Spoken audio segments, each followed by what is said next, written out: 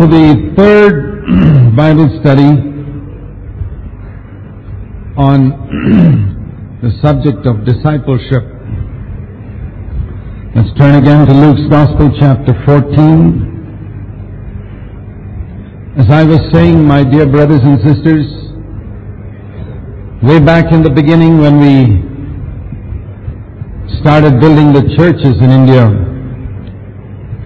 the reason why we started afresh was because we felt there was not a sufficient emphasis on discipleship in the churches. There was a lot of evangelism being done. People were being converted, praise the Lord, and even today I praise God for every evangelist, particularly those who at great sacrifice have gone to difficult parts of this land to serve the Lord. When I was young, I wanted to be an evangelist, and God never gave me that gift and never called me to that, even though I sought very much for it.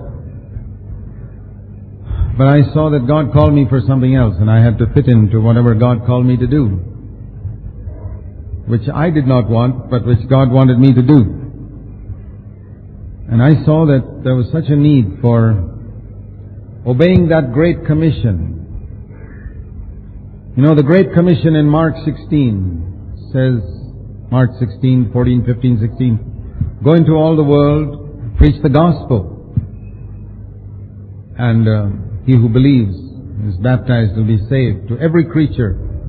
So that's one part of the Great Commission. The other is Matthew 28, verse 19. The other side of the same coin, which says, go and make disciples. So there are two commissions that Jesus gave. One is in Mark 16, go and preach the gospel to every creature. The other is in Matthew 28, go and make disciples. These are like two ends of a big log of wood that Christians have to carry. And when you see 99 people standing at one end of the log, carrying the log, and one person at the other end of the log, if you've got a little common sense, which end will you go and help? Where? Where there's only one person struggling. So that's how I saw it. I saw 99% of people engaged in evangelism, reach the lost, get the gospel out. Praise the Lord. Wonderful. We need more people because India is such a big country. But I saw only about 1% of people who were preaching discipleship. Probably less. So we decided, let's support this other end of the log. And the problem is that when we started supporting the other end of the log, all the people at that end of the log began to think that we are against them. We're not against them. We praise God for all those people who are holding up the other end of the log. But we felt there was a need at this end. But now, as I said, as our numbers have increased in our churches, and the number of churches has increased,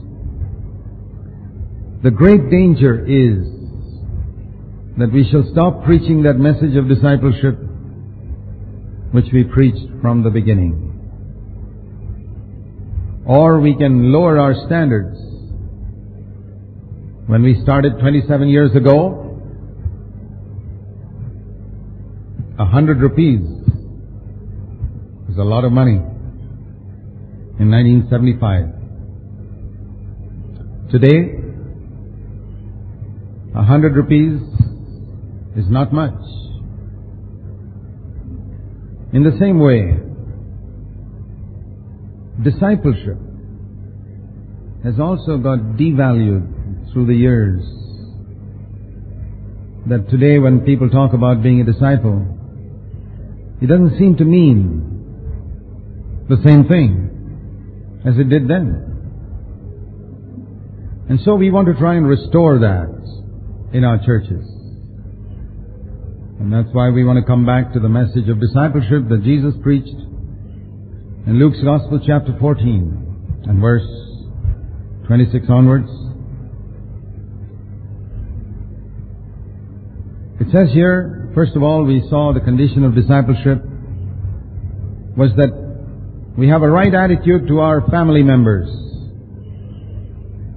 That means we do not give them the place that Jesus Christ should have in our lives.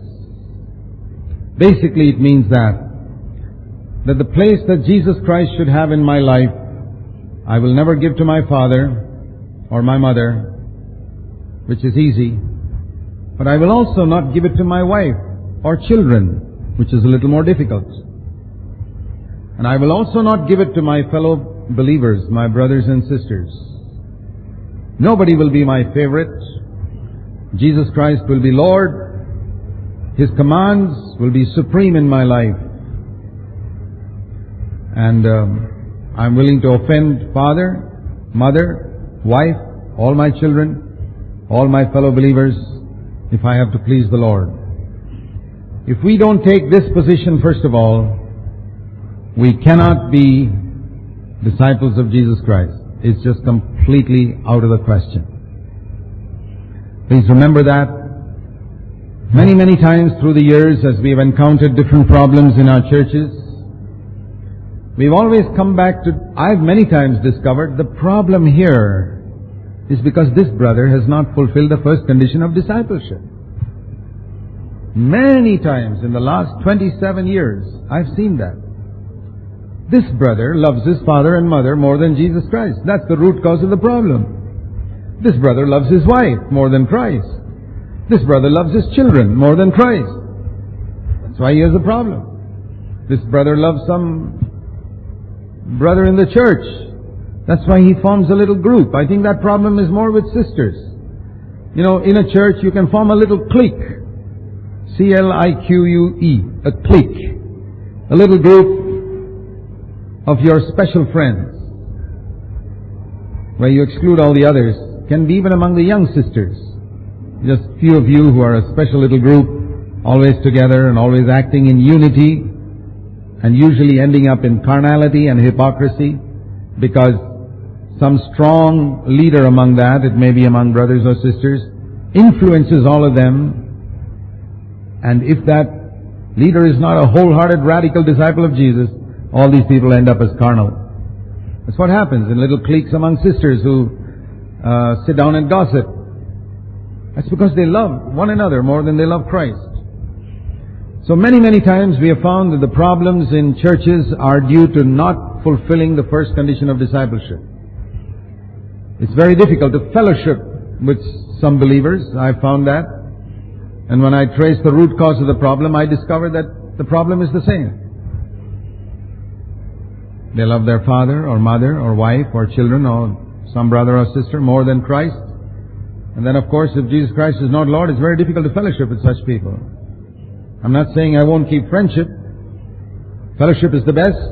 Where fellowship is not possible, I go to the second level of friendship with everybody in the church. I have friendship with everybody in CFC. I have to admit, I don't have fellowship with everybody in CFC. I don't want to blame them. Maybe some fault is with me, but that's the honest truth. But I believe that two people who really seek to be disciples will have wonderful fellowship. It's impossible not to have fellowship if we are disciples.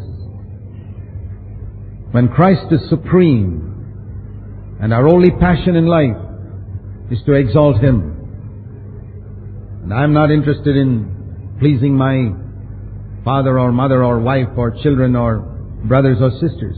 You know, for example, I've said in CFC to the brothers, if Mrs. A and Mrs. B can't have fellowship, why should that hinder A and B from having fellowship? Unless they are ruled under the thumbs of their wives. But that often happens. Mrs. A and Mrs. B can't have fellowship. I don't know why. I'm not interested in finding out the reason. That's their headache. They can answer to God.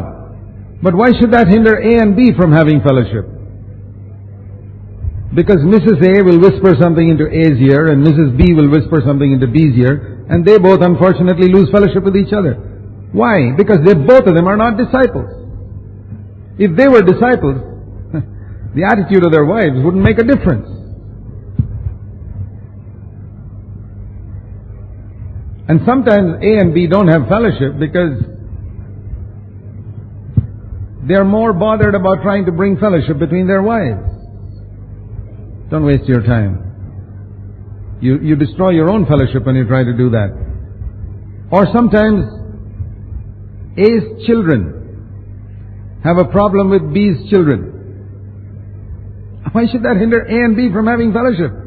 Unless they are not disciples. Where A values his children or B values his children, naturally A and B won't have fellowship. Always the problem can be traced to its root. Somebody has not fulfilled the first condition of discipleship. See if that is not the problem in your life. See if so many problems you have faced in your local church or with other people is because you are not a disciple. Maybe once upon a time you were, but you backslid, you wandered away from that.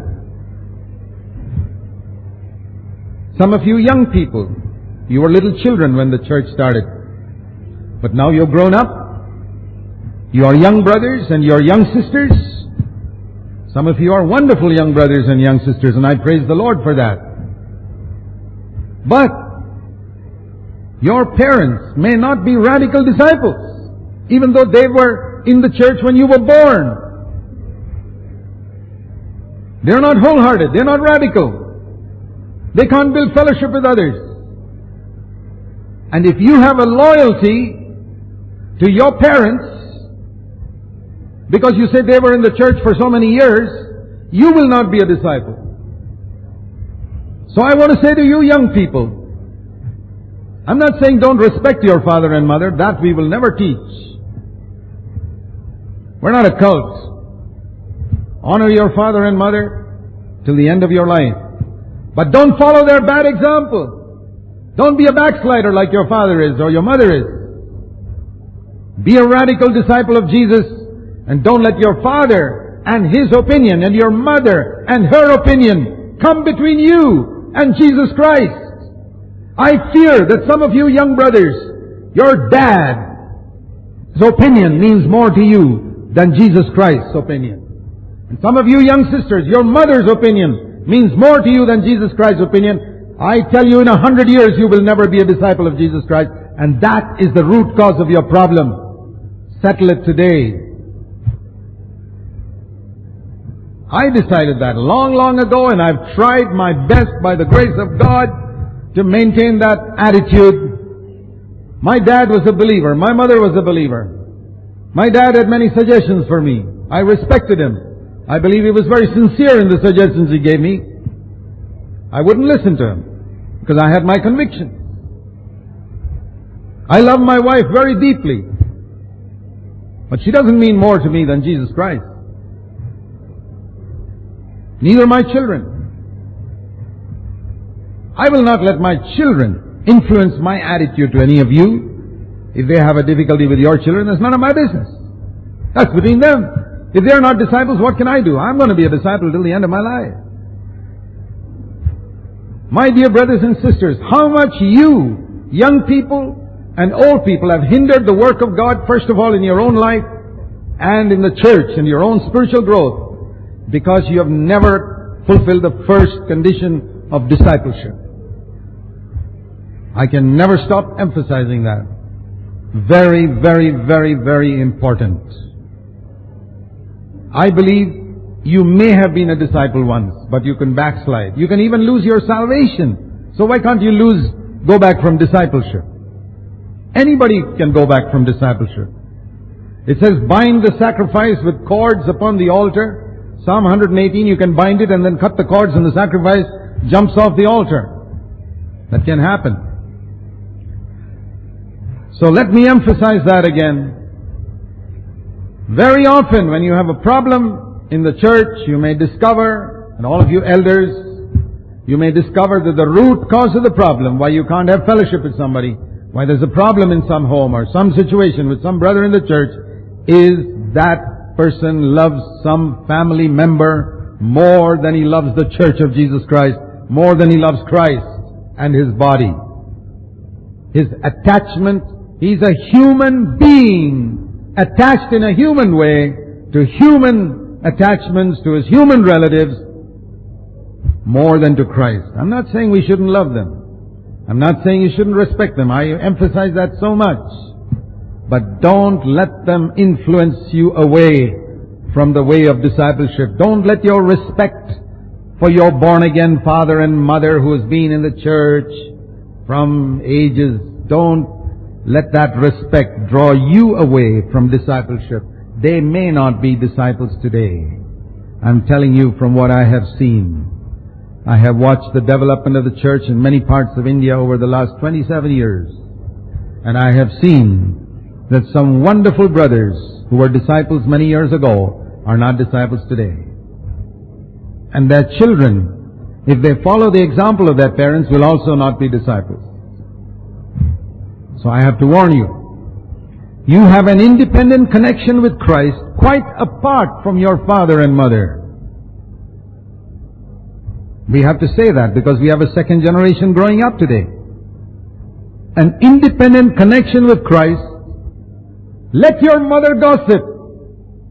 Just quietly get up from the table and say, "Excuse me, Mom, I've got to do something."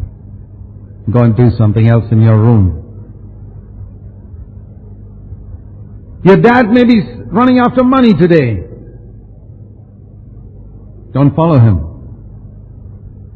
Your dad may be critical of a lot of things in the church. Don't follow him. Be a disciple. Be radical. Don't form cliques. You form a clique and you exclude somebody whom Christ has not excluded, you're an evil person. I don't want to exclude somebody whom Christ has not excluded. But Christ is closer to some people than to others because some are more radical than others. And naturally, I will be closer to some people more than to others. Why was Jesus closer to Peter, James, and John than to some other people? And naturally, we will be closer to some believers than to other believers because they are more radical Christians. Always it is so. We don't exclude them, but they are not radical. They are not wholehearted. They were once, but they are not today. I have seen so many cases of children who have fallen away because their fathers fell away. Isn't it a wonderful word? Do you know the story about, in Numbers 16, about Korah, Dathan, and Abiram who rebelled against Moses? And you read in Numbers 16, the earth opened up, and Korah and Dathan and Abiram, Moses told them, "You fellas, get away from their tent, because God will punish them." And the earth opened up, and all of them went to hell. But it says in Numbers 26 verse 11, the sons of Korah, however, did not die. However, the sons of Korah did not die because at the last minute, when Moses said, "Get away from them," the sons turned round to Korah, their dad, and said, "Dad, we're not standing with you. We're standing with Moses." They ran.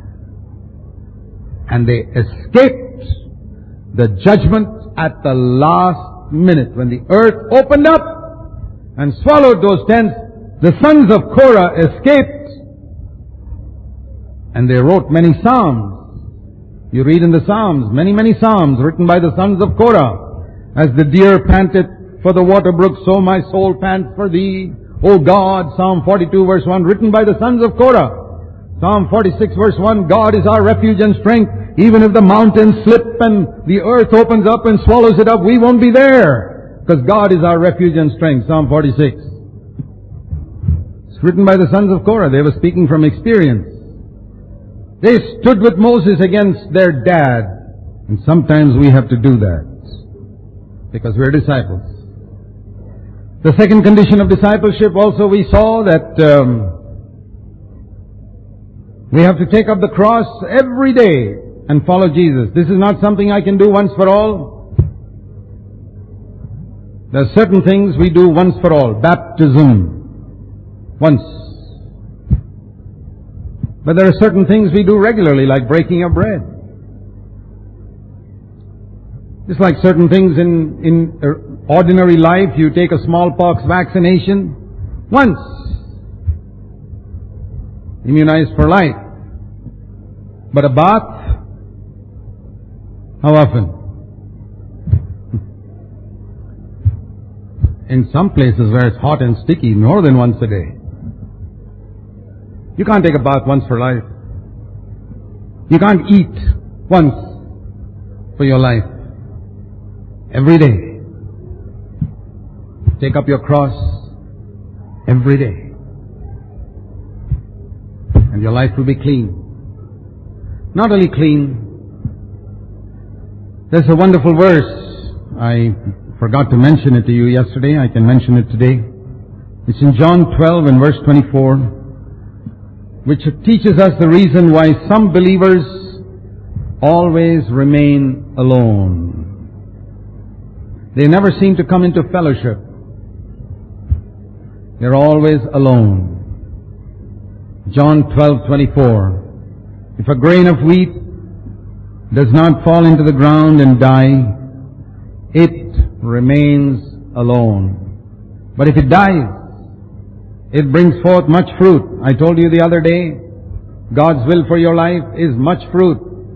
My dear brother, sister, don't ever believe any lie of the devil that this is only for some gifted people. No, it's for you. You may not be a preacher, never mind. I told you you can bring forth fruit even as a mother with many children sitting at home, that you can't even go for the Wednesday meetings because you're so busy with your children. You can go for only one meeting a week on Sunday morning. And if you've got little children, even that Sunday morning meeting, you've got to miss half of it because your child is crying and you've got to go outside.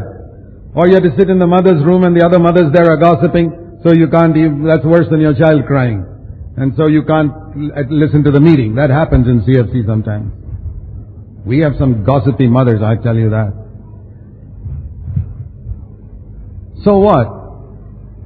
You can sit in your home and take up the cross every day and God will make you a blessing. To many people, you can bear fruit even though you come for half a meeting in a week because you got little children. If you're a radical disciple, God will send people to your home. I tell you in Jesus' name, God will do it. If you're a radical disciple. But why should God send people to your home if you're just going to give them juicy mouthfuls of gossip? Why should God send anybody to your home? He'll keep them away from your home. He'll send all the gossipers to your home and He'll keep the hungry people away from your home. You don't have to be a preacher. You got to be a disciple.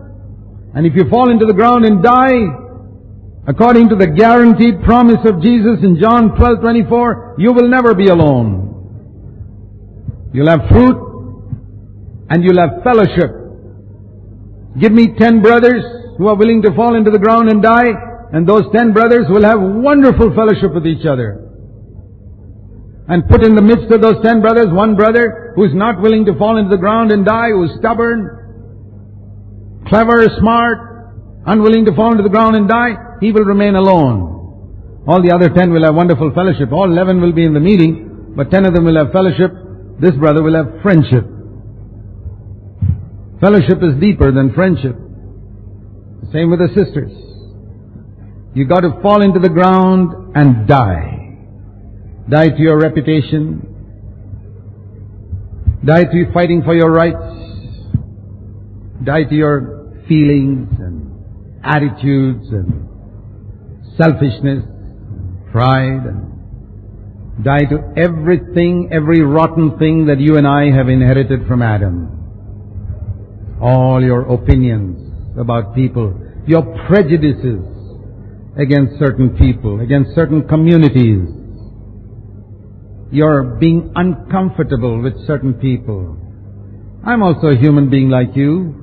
I am uncomfortable with certain people. I die to it. And I have fellowship with them. If you're not willing to die, you won't have fruit. You've got to die to so many things. And God will show you more and more areas to die. And the more you die, the more fruit there'll be in your life. This is the way of the cross. This is the way of power. And today we come to the third condition mentioned in Luke 14, and that is our attitude to our possessions. Our attitude to our family, we saw first of all. Our attitude to our self-life, Adamic life, or the flesh, the way of the cross, we saw secondly. And thirdly now, our attitude to our possessions, Luke 14 and verse 33. These are the things we emphasized right at the beginning of our ministry in this land. And these are the areas we need to re-emphasize after so many years. We want to learn from Jesus, as we see in this picture here. We want to learn what was His attitude towards His earthly parents, towards His earthly brothers. What was His attitude when people insulted Him, treated Him badly, took up the cross every day? And finally, what was His attitude to possessions? We got to learn from Him. Luke 14:33. If no one of you can be my disciple, who does not give up all his own possessions. All his own possessions. Not 90%, not 10%. All that he possesses, he must give up. What has he got to give up? He doesn't have to give up everything he has. He has to give up everything he possesses. And I want to explain to you the difference between having something and possessing something. You can have things and not possess them. And the clearest example of that in the Old Testament is Abraham offering up Isaac on the altar. Abraham possessed Isaac for more than 20 years. This is my son. He was proud of him. Naturally, when you get a son at the age of 100, you're going to be pretty proud of him. He would show him off, and he possessed him. And I'm absolutely sure that Abraham loved Isaac more than he loved Sarah. Without a doubt. He possessed him, and gradually Abraham loved Isaac more than he loved God. That's the time when Abraham became an idol worshipper. He was an idol worshipper in Ur of the Chaldees. At the age of 75, God pulled him out of all that idol worship and brought him to Canaan, and he was a wonderful brother till he got Isaac. And Isaac grew up. He became such a possessive father that he became an idol worshipper all over again. This time, the idol was not made of brass and stone like in Ur of the Chaldees. This was an idol made of flesh and blood, his own son. There are many parents who are very proud of their children, who worship their children, who will always defend their children against every Tom, Dick and Harry in the world. They're idol worshippers. And God decided to break that idol worship in Abraham's life. And He told him one day, and remember, we know the end of the story, but Abraham did not know the end of the story when God told him, offer up your son on the altar. He really thought he had to offer him. Think of that, without knowing the end of the story. That God told him, tomorrow morning you got to get up. Well, He didn't tell him tomorrow morning. He said, go and offer your Isaac on that mountain 3 days away. And it says the very next morning Abraham got up. I don't think he slept that night. Tossed around in bed and said, boy, what's God asking me of? He never asked me for anything like this so far. He asked me to give up my ancient country. He asked me to give up my father, my mother, Lot, Ishmael. So many things I've given up. Now He's asking me to kill my son. And he got up next morning. He was obedient. And for 3 days, have you thought why God told him to go 3 days away to Mount Moriah? Why didn't He say just take him around the corner to some close by mountain? You read in Genesis 22, God told him to take him to that Mount Moriah 3 days journey away, because God did not want to force Abraham to make a sudden decision which he may regret later. Think about it, Abraham. Is it worth it? Take 3 days to think about it.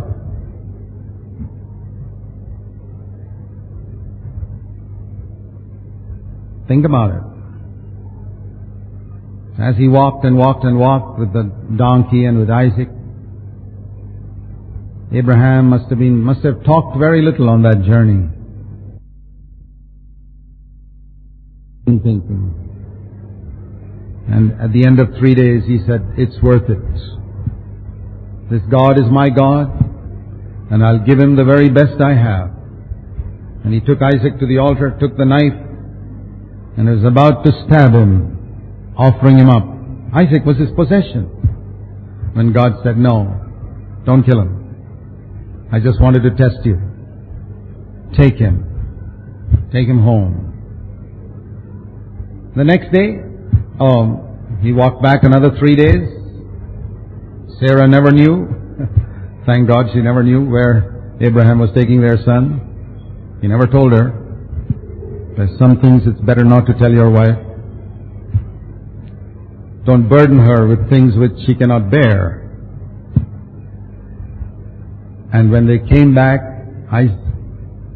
Abraham would look at Isaac after this long trip and come back and he would have said, now I have Isaac in my house.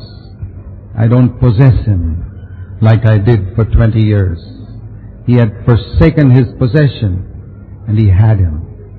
That's the difference between possessing and having. There must be nothing we possess on this earth. Everything must be given to God. Have you got a house in your name? You have to give it to God if you want to be a disciple. It will still remain in your name. In the sub-registrar's court, it's your name. You can't put it in the name of Jesus Christ there. They won't accept it.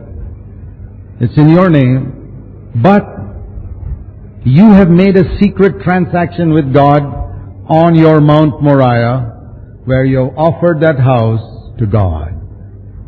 Don't play games. Don't play games here with God, only if you mean it. Lay that house on the altar and say, God, it is yours. Yeah, that's what I did with the house I got 31 years ago here in Bangalore. I offered it to God and said, Lord, it's yours. I offered it as soon as I got it. I said, I don't want to possess it. It's yours. I'll have it. It's in my name. If you go in the registrar's court, you'll find it's in my name, but it's not mine. It's God's. I have it, but I don't possess it. God is free to use it exactly as He likes. He's the landlord. I'm the tenant. He's allowed me to live there free of rent, and I'm very thankful. And I say, Lord, that's your house. You can use it as you like. Any way you like. It's for your glory. If you give your house to God like that, you'll find He uses it. Have you got a vehicle? Put it on the altar. Anything valuable in your house, put it on the altar. One day it may pack up. Okay. I've got some valuable things through the years, electronic gadgets and things like that. Sometimes other people use it, spoil it. I don't get disturbed. It's okay. If God has permitted that, that's fine. I'm not going to get upset with someone just because he banged my vehicle or spoiled something. I mean, we got to be careful. I'm not saying we are careless. Don't give it to people who don't know how to use them, like your little children. But some people, everything on earth, no matter how careful we are with it, one day it gets spoiled. And somebody may be the last person to use it. It's not he who has spoiled it. It was wearing out and gradually it got spoiled. I've had that experience numerous times. What do? I say, well, Lord, that's yours. I'm not going to get disturbed. I'm not going to lose one night's sleep over that. No. If it's stolen, it's stolen. If it's gone, it's gone. I want to be more careful. I want to exhort others to be more careful. That's fine. But I'm not going to be disturbed. If you possess it, oh boy, you will be disturbed. And that's one way we can find out whether we possess things or we have things. Supposing somebody else's tape recorder or something else was spoiled by somebody. You won't get so disturbed, will you? As if somebody spoiled your tape recorder. Right?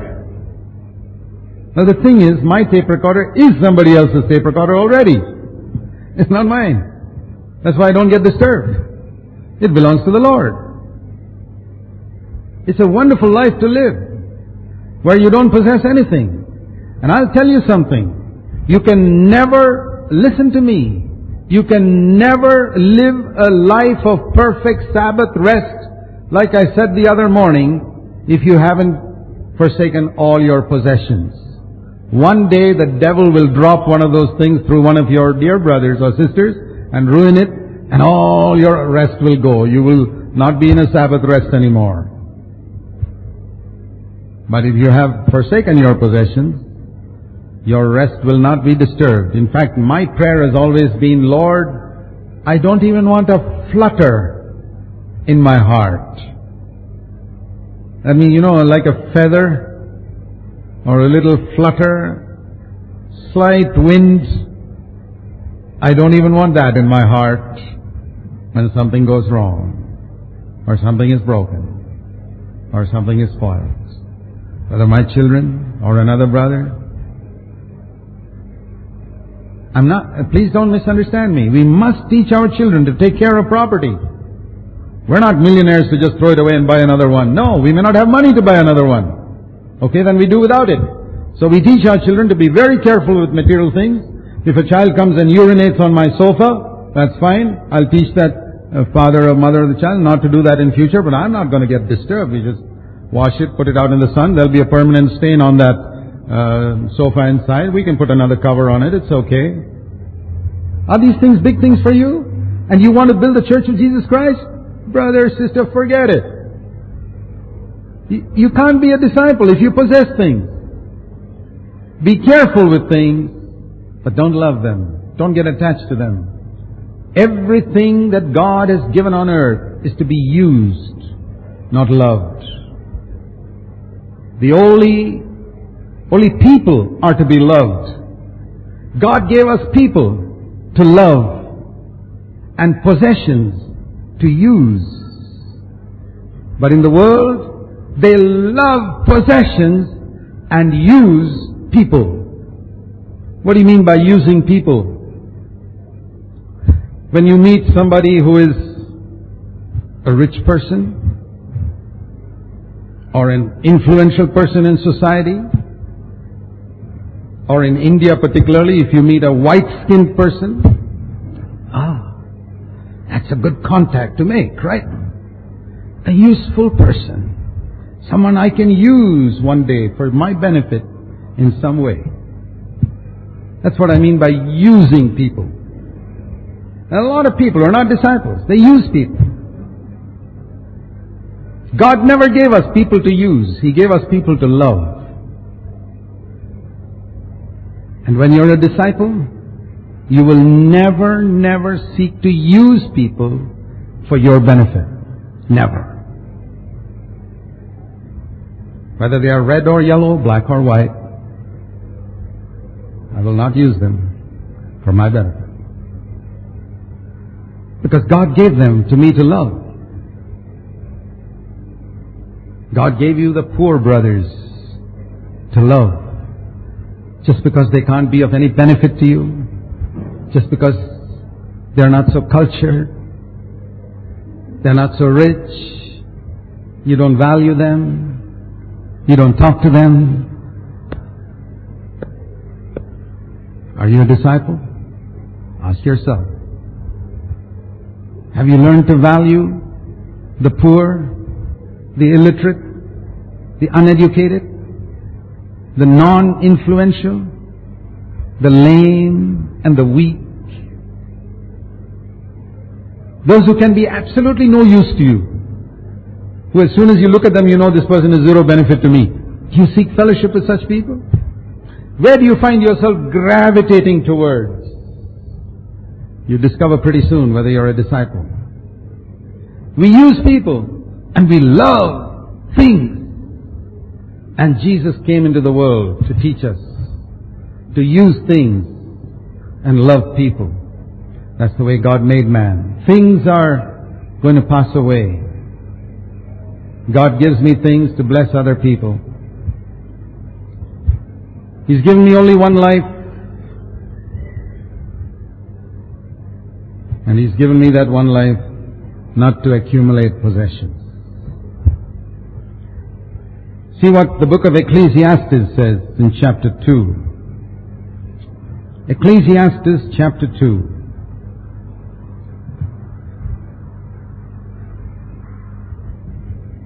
In Ecclesiastes chapter 2, in verse 26 it says, to a person who is good in God's sight, God has He's given him this task. During his lifetime, to accumulate wisdom, to accumulate the knowledge of God, and to have a tremendous supply of joy in his life. But to the one who is the sinner, God has given the task of gathering and collecting a whole lot of things in his life. What are you? These are two categories of people. Which category are you? God has given a task to sinners. You sinners spend your life gathering, collecting things. And God's called all good people, say, I give you a task also, gather wisdom. Get to know me during the years you're on earth. Increase, let joy increase in your life as you grow older and older and older. That's how it should be. That's how Jesus lives. God will give us many things to bless other people with. Use them. Let them be in your name. But use them for His glory. Don't possess them. And when you live like that, your life will be such a tremendous blessing. God can use you to build His church of disciples. I want to show you an example from Jesus' life. You know, we are learners. How many of you know, just like, you know, when a young man grows up and gets married, he sets up his own house. When Jesus became 30 years old, He shifted His residence from Nazareth. 30 years he'd been in Nazareth. When he was 30 years old, he left Nazareth and I presume he rented a house or bought a house, I don't know, with his earnings as a carpenter, in Capernaum. Capernaum was some distance away from Nazareth. That's where Jesus rented a home, and when he traveled around with his disciples, they always came finally to Capernaum, where Jesus had a house there. That was not the house of Joseph and Mary. That was in Nazareth. This was Jesus' house, and His disciples would come there, and then they would go out again on their journeys and come back to Capernaum. And we read one day in Mark chapter 2, after all his journeys, Mark chapter 2, verse 1, after his journeys, He came back to Capernaum. And it was heard that He was at home. He was at home means He had come back to His house. And many were gathered together. There was no longer room there near the door, and He was preaching the word in His own house. And they came bringing to Him a paralytic carried by 4 men. And they couldn't get to Him because of the crowd. They went to the roof and they said, "This is Jesus. He doesn't mind His roof being torn apart. He loves people more than He loves roofs. They knew that. He had that testimony. If it was somebody else's house, boy, they would have thought twice. They'd ask somebody's permission. That fellow would say, nothing doing. You wait till he finishes the meeting and then meet him. But they said, this is Jesus' house. He loves people so much, He wouldn't care even if his roof is torn apart. They said, let's go up. And they remember, this is Jesus' house and Jesus standing here, and suddenly he finds little holes coming up in the roof and the tiles being removed. And he just continues preaching. This hole is being made over there and he continues preaching. What radical discipleship. I say, Lord, make me like that. That when somebody's breaking up my house and I continue with the meeting, while this fellow's breaking up the house or the roof or something. Maybe he's trying to lure somebody. And they lured him into their midst. And Jesus, verse 5, it doesn't say seeing the roof. He was not bothered about the roof. Seeing their faith. That's the thing that gripped him. He wasn't thinking, boy, how much is it going to cost for me to repair that roof? He was so excited. Here is a person who's got faith. He said, my son, your sins are forgiven. And then He healed him. And he rose up and immediately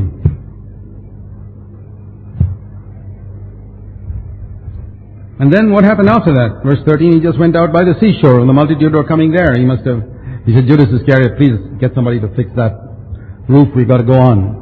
And then what happened after that? Verse 13, he just went out by the seashore and the multitude were coming there. He said, Judas Iscariot, please get somebody to fix that roof. We've got to go on. I said, Lord, as Jesus is, I want to be like that. But my passion is to build a church. My one passion in life is God and His work. We are learners. I don't know whether you want to be followers. We have to pay a price to follow Jesus. It's not easy. We're not talking about going to heaven when we die. We're talking about possessing nothing. What shall I say? Put up your hand, decide. No. Take 3 days like Abraham. Walk. Decide. Sit down and count the costs. A lot of evangelists say, raise your hand, stand up. I always say, sit down. Go home, sit down for 3 days and count the cost and decide whether you want to be a disciple of Jesus or not. Don't tell lies to God. If you mean it, go and tell Him. Don't tell me. I'm not going to take your name down in the decision card. You're ready to get your roof broken up. I'm not interested in that. Go and tell the Lord that. Lord, I will not be attached to any of my possessions. They're in my name. I use them. The house is in my name. I live there. But it's your house. That scooter or car is in my name, but it's not mine. It's yours. I remember many years ago, I sold my old scooter and got a new one. Not the one I have now, the one I had before that. It was a brand new one, and boy, you know how it is when you get in something new. You don't want to scratch on it, and every day you're polishing it. It's like when you get new shoes, and when we were children, we get new shoes, we even used to clean the bottom of the shoes regularly. But after some time, the shoes get old, and then you don't even worry too much about the top of it. Well, it's like that when you get a new scooter. Oh, there shouldn't be a scratch on it, and every day you're polishing it and all that, and it was like that with me, and within a few days, I was riding it one day and it was rattling. Something rattling. I said, Lord, what's this? Such a good scooter, brand new. I paid so much for it. It's rattling already. And the Lord said to me, you haven't laid it on the altar yet. Oh, it was not a mechanical problem. It was a spiritual problem. I hadn't laid it on the altar yet. I said, Lord, it's yours. This moment it's yours. I was at rest. And when I took it to the mechanic, it was just some screw, that's all. Fixed. It was okay. But the spiritual lesson I got out of it was much more. And I decided that day that I will never in my life buy anything valuable which I'll not place on the altar immediately and say, Lord, it's yours. I will not possess it for one day. I will not lose discipleship for even one day. You said, I cannot be your disciple if I don't forsake all my possessions. That scooter was with me for many years. I used it. I sold it. And when I sold it, I got the money. It was in my name. But I never possessed it. I have many things in my house. You come there, you'll see it. I think I can honestly say, I don't possess any of them.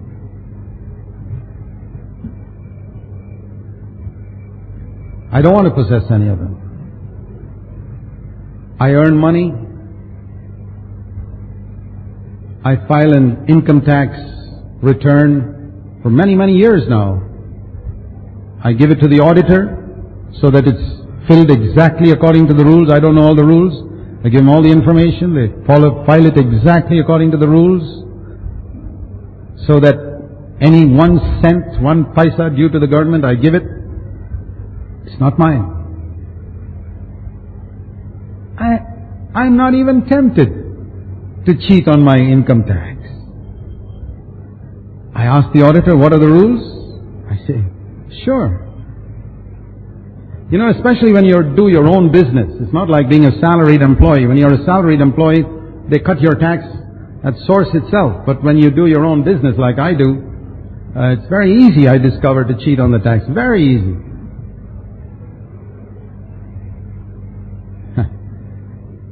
I hope you're not even tempted, if you're doing your own business, to cheat on your tax. You know how much you lose? 1,000,000 times more spiritually. Be honest. Money is such a tremendous temptation. Not for a disciple. When you sign a statement, this is the way to find out. When you sign a statement, whether it's an income tax form or any other statement claiming leave travel concession or travel allowance or daily allowance in your offices. I don't know what the rules are, but when you sign that statement, just ask yourself, say, Lord, can you please come and sign as a witness to this? And if Jesus says, sure, I can sign as a witness to that, your statement is okay. If Jesus can't sign as a witness to that, you better go through that statement again. Be a disciple. I have never suffered loss in my life by giving my possessions to God, by seeking to honor Him in the financial area, just like we honor Him in the area of purity of heart. To honor Him in the financial area, paying all our taxes. The Bible says, you know how much people can lose the anointing. I tell you, I value the anointing of God and the fellowship with my Father in heaven so much that I would not cheat 1 rupee from someone, because I'd lose something much more valuable. And there's another area, and that's the area of getting into debt. I'm sorry to say, think of that. As Jesus was in debt when He was on the earth, so are we on the earth. Is that what it means? As Jesus kept on borrowing money when He was on earth, so are we on the earth. As Jesus kept on using His credit card and getting into massive debt with credit cards, so are we on the earth. We've got some wrong Jesus. That is another Jesus. That is another Jesus. Oh, you can say, I'm baptized in the Holy Spirit, I speak in tongues and all that. Oh, that's all okay. But are you in debt? Go and settle all that. first. Go and settle all that. Be radical. Sell the gold in your house and pay your debt. You say, but the price of gold is increasing. Oh, you're waiting for that instead of seeking fellowship with the Father. The Bible says in Romans 13 and verse 8, owe no man anything. My advice to you, my brothers and sisters, is as far as possible, do not borrow money. It's a trap. Borrowing money is a trap.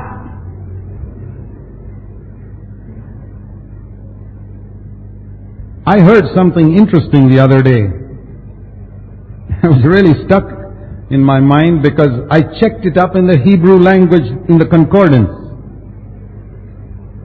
You know, the word for getting into debt in the Hebrew language is very similar to this word found in Ecclesiastes and chapter 10 and verse 8. In Ecclesiastes chapter 10 verse 8, it speaks about one who breaks through a wall, a serpent will bite him. And the Hebrew word for getting into debt is the bite of a serpent. Exactly the same word. I checked it up in the concordance myself. The bite of a serpent. You want to get bitten by a serpent? Get into debt. It is. I've seen people in so many places, once they get into debt, it's a cycle. They have to pay back something this month because of the debt, and then their monthly income goes down, so they have to borrow something, and then they have to pay back that next month, and again they have to borrow something. It is endless. And particularly this credit card deception. If you want to use a card, use a debit card, which means it can only be drawn from the money in your bank. And if in some emergency or some situation you have to use a credit card, make sure you pay it off without having to pay all the massive interest these fellows make you pay it off every month. My brothers and sisters, we're living in days when if you're interested in the anointing, if you're just interested in being a good church member and following along and listening to other messages and teaching things and being a teacher, you can do what you like. But if you want to be a disciple, where fellowship with the Father, anointing of God means so much to you, as Jesus is, so are we in this world. We want to learn from Him. We say, but Jesus didn't live in the 20th century. He doesn't realize the pressures of life in the 20th century. That's exactly what a lot of people say in the Western world. Oh, women don't have to cover their head in the 20th century. That's all old stuff. Not getting into debt. That's all first century stuff. We can't follow all that today. This taking up the cross and all, brother, that's all first century stuff. We can't practice all that today.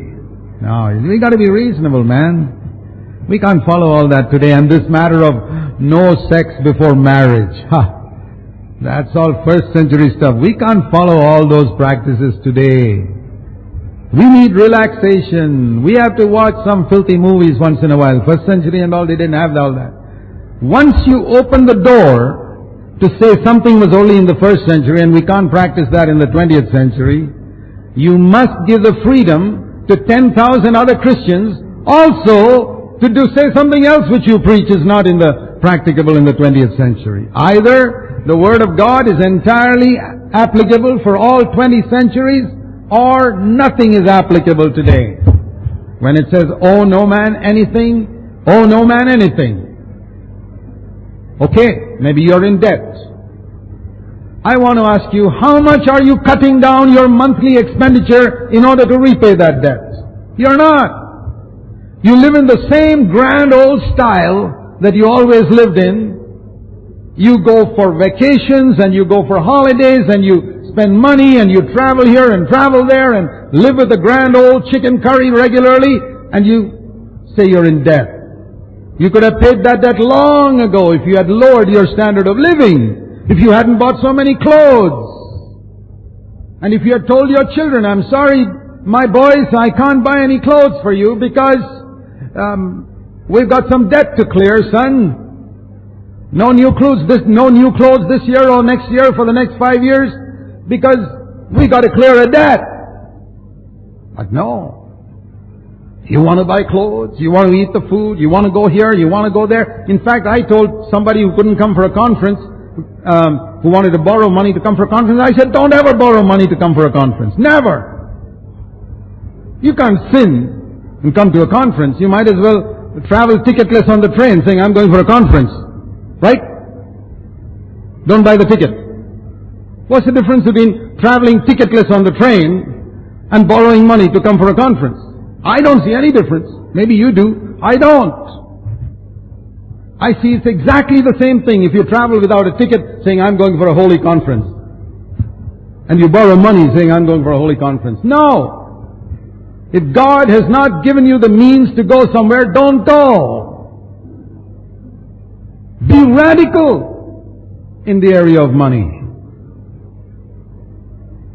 I say this because I'm sick and tired of seeing the number of believers for whom debt has become a very casual thing. Now I realize that a lot of people who do business and all that need to... I hope you're at least trying to clear it. I hope you're at least trying to lower your standard of living in order to clear your debt. Okay, your business requires advances from the bank and all that type of thing. Fine. Okay, do it. But what are you doing to clear it quickly? Are you lowering your standard of living a little bit? Or you say, no, I've got to live in that same grand old style. It's amazing. I'm absolutely amazed. And these are the people who will come and sit in the meeting and nod their heads and say, that's right, brother, we got to be disciples. It's all a deception. And that's why you see these people 10 years later, they don't commit adultery, they don't steal, they don't do anything like that, but they're the same level spiritually. They were in the lower kindergarten 10 years ago, they're in the lower kindergarten today. They don't kill anybody, they don't steal, they don't go robbing banks or anything, but they're in the lower kindergarten forever. There's no new revelation from God. They never get the Holy Spirit saying anything to them from the Bible except what they hear in the meetings. Why? Because God sees you're not a disciple. Clear your debt. Pay your taxes. Be upright. Give back money that you have taken wrongfully from anybody. Don't owe anybody anything. If you're in doubt, better to pay it back. And if you're in doubt, pay a little more. Rather than less. Zacchaeus said, I don't remember all the old accounts. Better to give 4 times what I took so that nobody will turn around to me and say that I gave less. If they got more, they'll be happy. That's why he decided to give 4 times. The interest for so many years and all that. Jesus said salvation has come to this house. And for this, we require one very important quality of a disciple in relation to possessions. Be content with such things as you have. Godliness with contentment is great gain. A major part of discipleship is to, in our attitude to our possessions, is to say, I am happy with the circle that God has drawn around me. I want to be there. God has drawn a bigger circle around that fellow who gets 30,000 rupees a month. That's fine. God bless him, brother. I'm so happy you're getting 30,000 rupees a month. And God's giving me only 5,000. I can't buy the things you buy. I don't envy you. I'm so happy that you've got so many things in your home, but sorry, I don't want it. I'm perfectly happy with this little amount, or a little less even perhaps. Be content with what you have. I find it's very easy for a spirit of competition to come in the church. Somebody else has something in their home, you must have it in your home, even if you have to get into debt. He's got a computer, I must get a computer. And then the children follow the father. They say, Dad, that boy's got this type of shoes. I must have this type of shoes. And sure enough, you got to borrow some more money to get that type of shoes, and the shoes are so fantastic. We used to get 100 pairs of shoes in the old days for one pair of shoes you get nowadays. That's how it was. It's amazing. I'm amazed at the price of shoes and all nowadays. And this competition. And people very often come to the church and they are looking at the shoes and the dress, and that's in their mind. They hardly pay attention to the message. And they go back and that's what they tell their parents. I want that. I want that. And I want that musical instrument which that person has. And that person is going for musical lessons, so I must go for musical lessons. I must send my son for musical lessons. He must become this. That's all fine, if it lies within your circle. But if it doesn't lie within your circle, be content. You can be a very godly person without all those things. In fact, you'll be a more godly person. Have you got a spirit of competition with somebody? Are you trying to get your children to compete with somebody else's children? I have seen a lot of it in the last 27 years. My children grew up here. They went to Clarence School, and I saw plenty of it. Competition. The spirit of competition. In music, in marks, and position, and this and that, and in the church, and this and that, and the other. What happens? You lose the anointing, that's all. You lose fellowship with the Father. You lose fellowship with your fellow believers. Godliness with contentment is great gain. Don't fix your eyes on other people. Lord, you've drawn a little circle around me. I want to stay within that circle all my life. I want to provide for my family. I want to make restitution. I want to be content with what I have. And I also want to give to you and to help the poor. I want my life to count for God. I want my time and my money. I want to possess nothing. And I'm not in a competition. I'm not here to show that my children are better dressed than somebody else's children. Or my children get better marks than somebody else's. Or my children are better musicians than somebody else. I'm not in that competition. I have no interest in that. I have no interest in showing that my children are better than anybody else's in any area. You may be. You can go ahead. I hope your children will be 10 times better than mine in every area. Certainly, I really mean that. But I'm not in that competition. I don't even think about it. It doesn't even cross my mind. It's not even a temptation. It is not even a temptation. I honestly say, God is my witness. It has never been a temptation for me in 27 years to compare my children with anybody else's children in the whole wide world. Because I decided I'd be a disciple. I know that many of my children had to wear the same clothes that the older brother wore because we couldn't afford to buy any clothes for them when they were young. Many of them had to use the same shoes when they went to school that their older brother used. So what? What does it matter? I wouldn't get into debt. I would not get into debt to get them better shoes or better clothes. Sorry. I'm a disciple. I value the anointing. I value fellowship with the Father. And I don't regret it. Today, 28 years later, I can say to you, I don't regret it. And I don't regret it that my children grew up like that.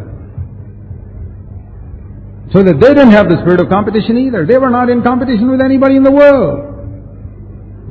If you have the spirit of competition, you will impart it to your children. It's like the genes in your blood. And there's a lot of it. I can sense it in the air among the young brothers and sisters in CFC today. The spirit of competition. I want to say to you, if you want to be a disciple, be content with what you are and what you have. Don't possess anything. A man's life does not consist in the abundance of things he possesses. Money can destroy you. Possessions can destroy you. God gives them to us for a short period. Our talents. Competition is very often in the area of talents, abilities. Forsake those.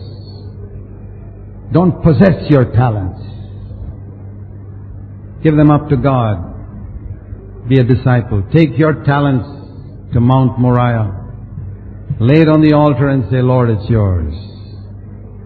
And I tell you, God will use those talents much better than if you try to use it with that competitive spirit. Are you trying to show that you're better than anybody else? You mothers with this wretched spirit of competition to show that your children are better than somebody else's children. Boy, you belong to some heathen religion, not Christianity.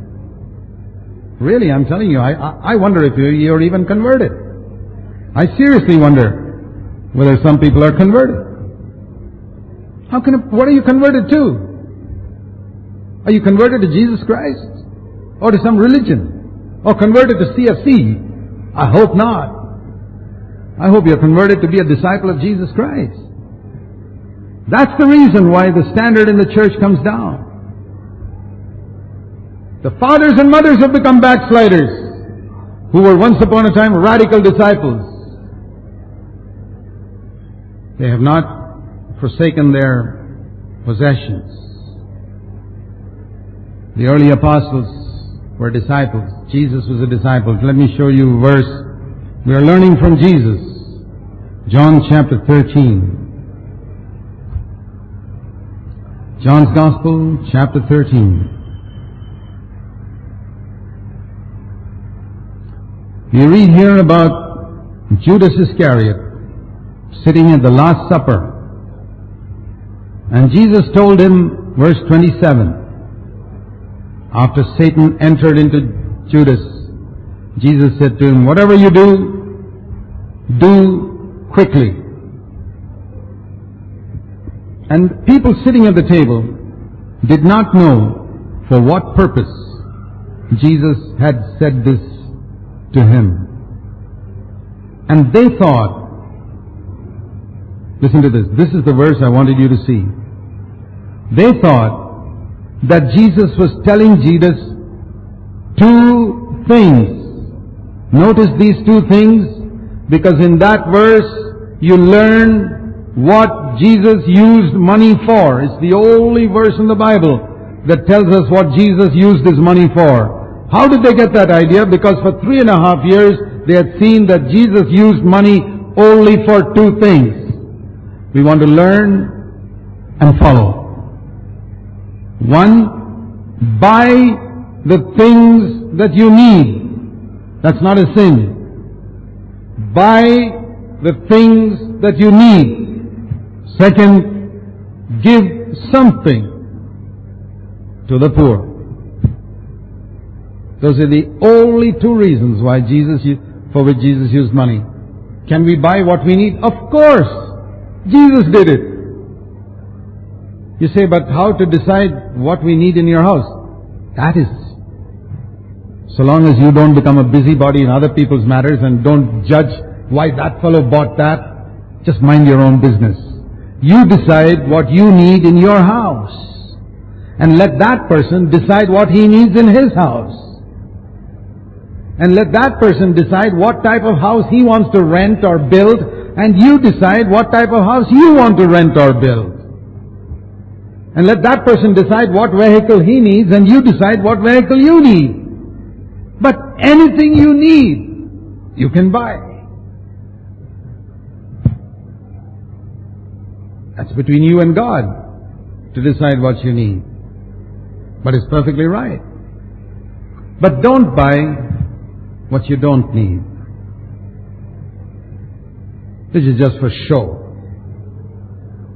Don't buy things just for show. Don't buy clothes just to show. See this latest model. latest style. That's all for the film stars and the television models, not for the disciples of Jesus Christ. I'm not saying you should wear the 18th century fashions. Don't misunderstand me. I'm saying don't buy something just to show. You got me? You don't have to buy 18th century fashions. But don't buy things just to show. Buy what you need and give something to the poor. Let's learn and let's follow. He who lived on earth as a businessman and never got into debt. Let's learn and let's follow as far as possible. If some area we find it's a little different today, okay, go before God and say, Lord, the situation is such, there's no way to do it unless I borrow some money from the bank. Okay? But make sure you pay it back as soon as possible. Lower your standard of living in order to pay it back as soon as possible. Don't keep buying unnecessary things and lengthen the period of repayment of the debt. And make sure that there is enough of property that balances what you have borrowed so that you're not in debt. You know, if you take a loan for a house, that's okay. That's not a debt because on one side of the balance is a house, on the other side is the money. It's like if you bought gold instead of money, that's not a debt because gold is there. But if you borrowed money to go on a holiday, then there's nothing on the other side. If you borrowed money to buy a scooter, that's okay because provided you insure the scooter, it's there. That's not a debt because money, scooter. The test is like this. Supposing you die today, will your wife be in debt? That's the test. She can sell your house and pay the debt, then you're not in debt. She can sell your scooter and pay the debt, you're not in debt. Your scooter was crashed, the insurance pays for it, you're not in debt. But if you borrowed money just to have a big wedding feast, there's nothing on the other side of the balance. Everybody ate it up. Only the old chicken bones are there, and the money's gone. That's a debt. So if you have something on the other side of the balance, that's not a debt. But if you have nothing on the other side of the balance, I wanted to go for a holiday. What's there now? A lot of hot air, that's all. That's a debt. So there's a little explanation that lifts some burdens from you so that, I'm not saying you can't take a loan from a bank, but I hope there's something on the other side that covers that, so that if you die, your wife is not in debt, your children are not in debt. Do you know the number of people who commit suicide because they're in debt? In America, there are people who get into credit card debt and commit suicide. It's terrible. It's a scheme of the devil to destroy, and God's people are being destroyed. Be a radical disciple. I'm not preaching what I have not practiced. I have practiced this all the 44 years that I've been a Christian. I have never been in debt. Even when I used to get 150 rupees a month when we got married, I refused to get into debt. I lived with what I had.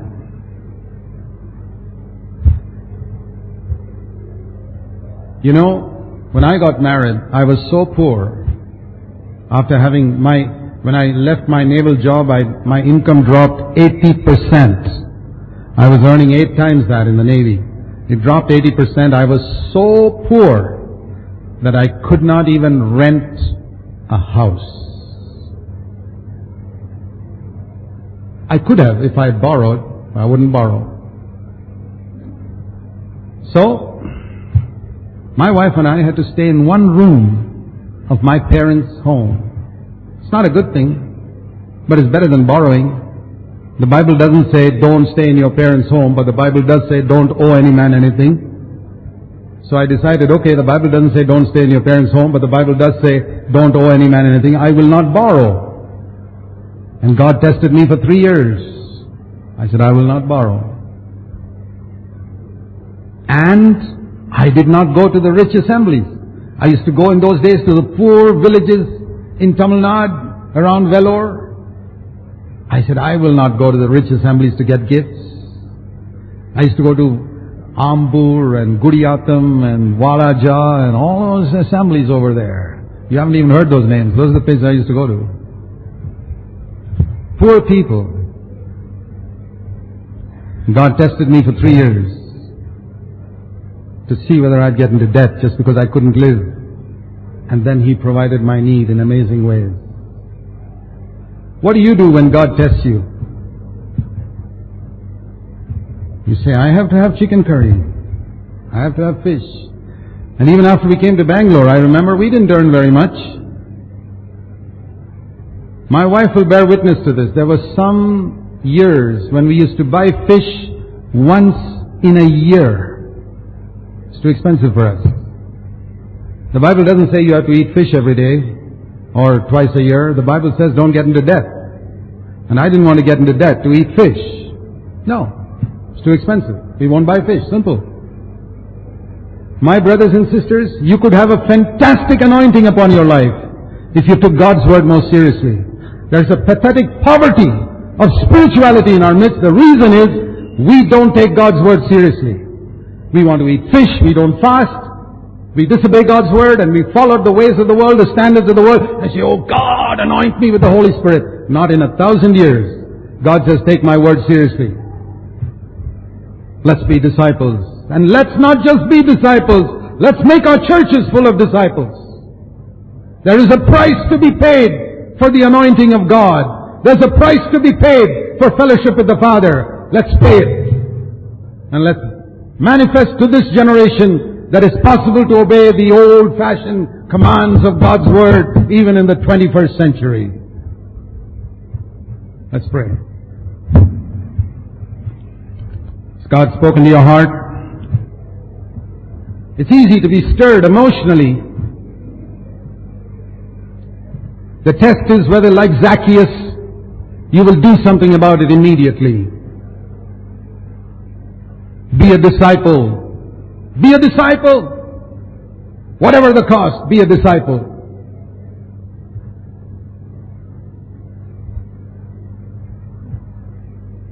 Heavenly Father, I see so many wonderful young people here who can be such a tremendous force for God in the land of India.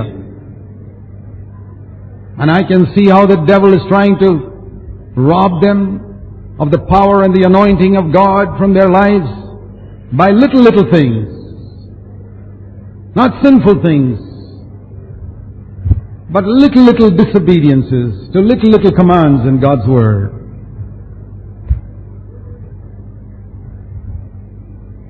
You value your comfort more than God's Word? How in the world can God give you a rich anointing? Determine today, my brother, sister, that I will never value my comfort or my appetite or anything more than obedience to your Word. And you'll find a tremendous difference in your relationship with God in the coming year. A tremendous difference in your home. A tremendous difference in your ministry. God, our Father, you love us. You want to detach us from the attachment to material things so that money will be our slave and not our master. Help us each one to follow you. In Jesus' name we ask. Amen. You are invited to visit our website on the internet at www.cfcindia.com. That is www.cfcindia.com, and at poonen.org/Zach.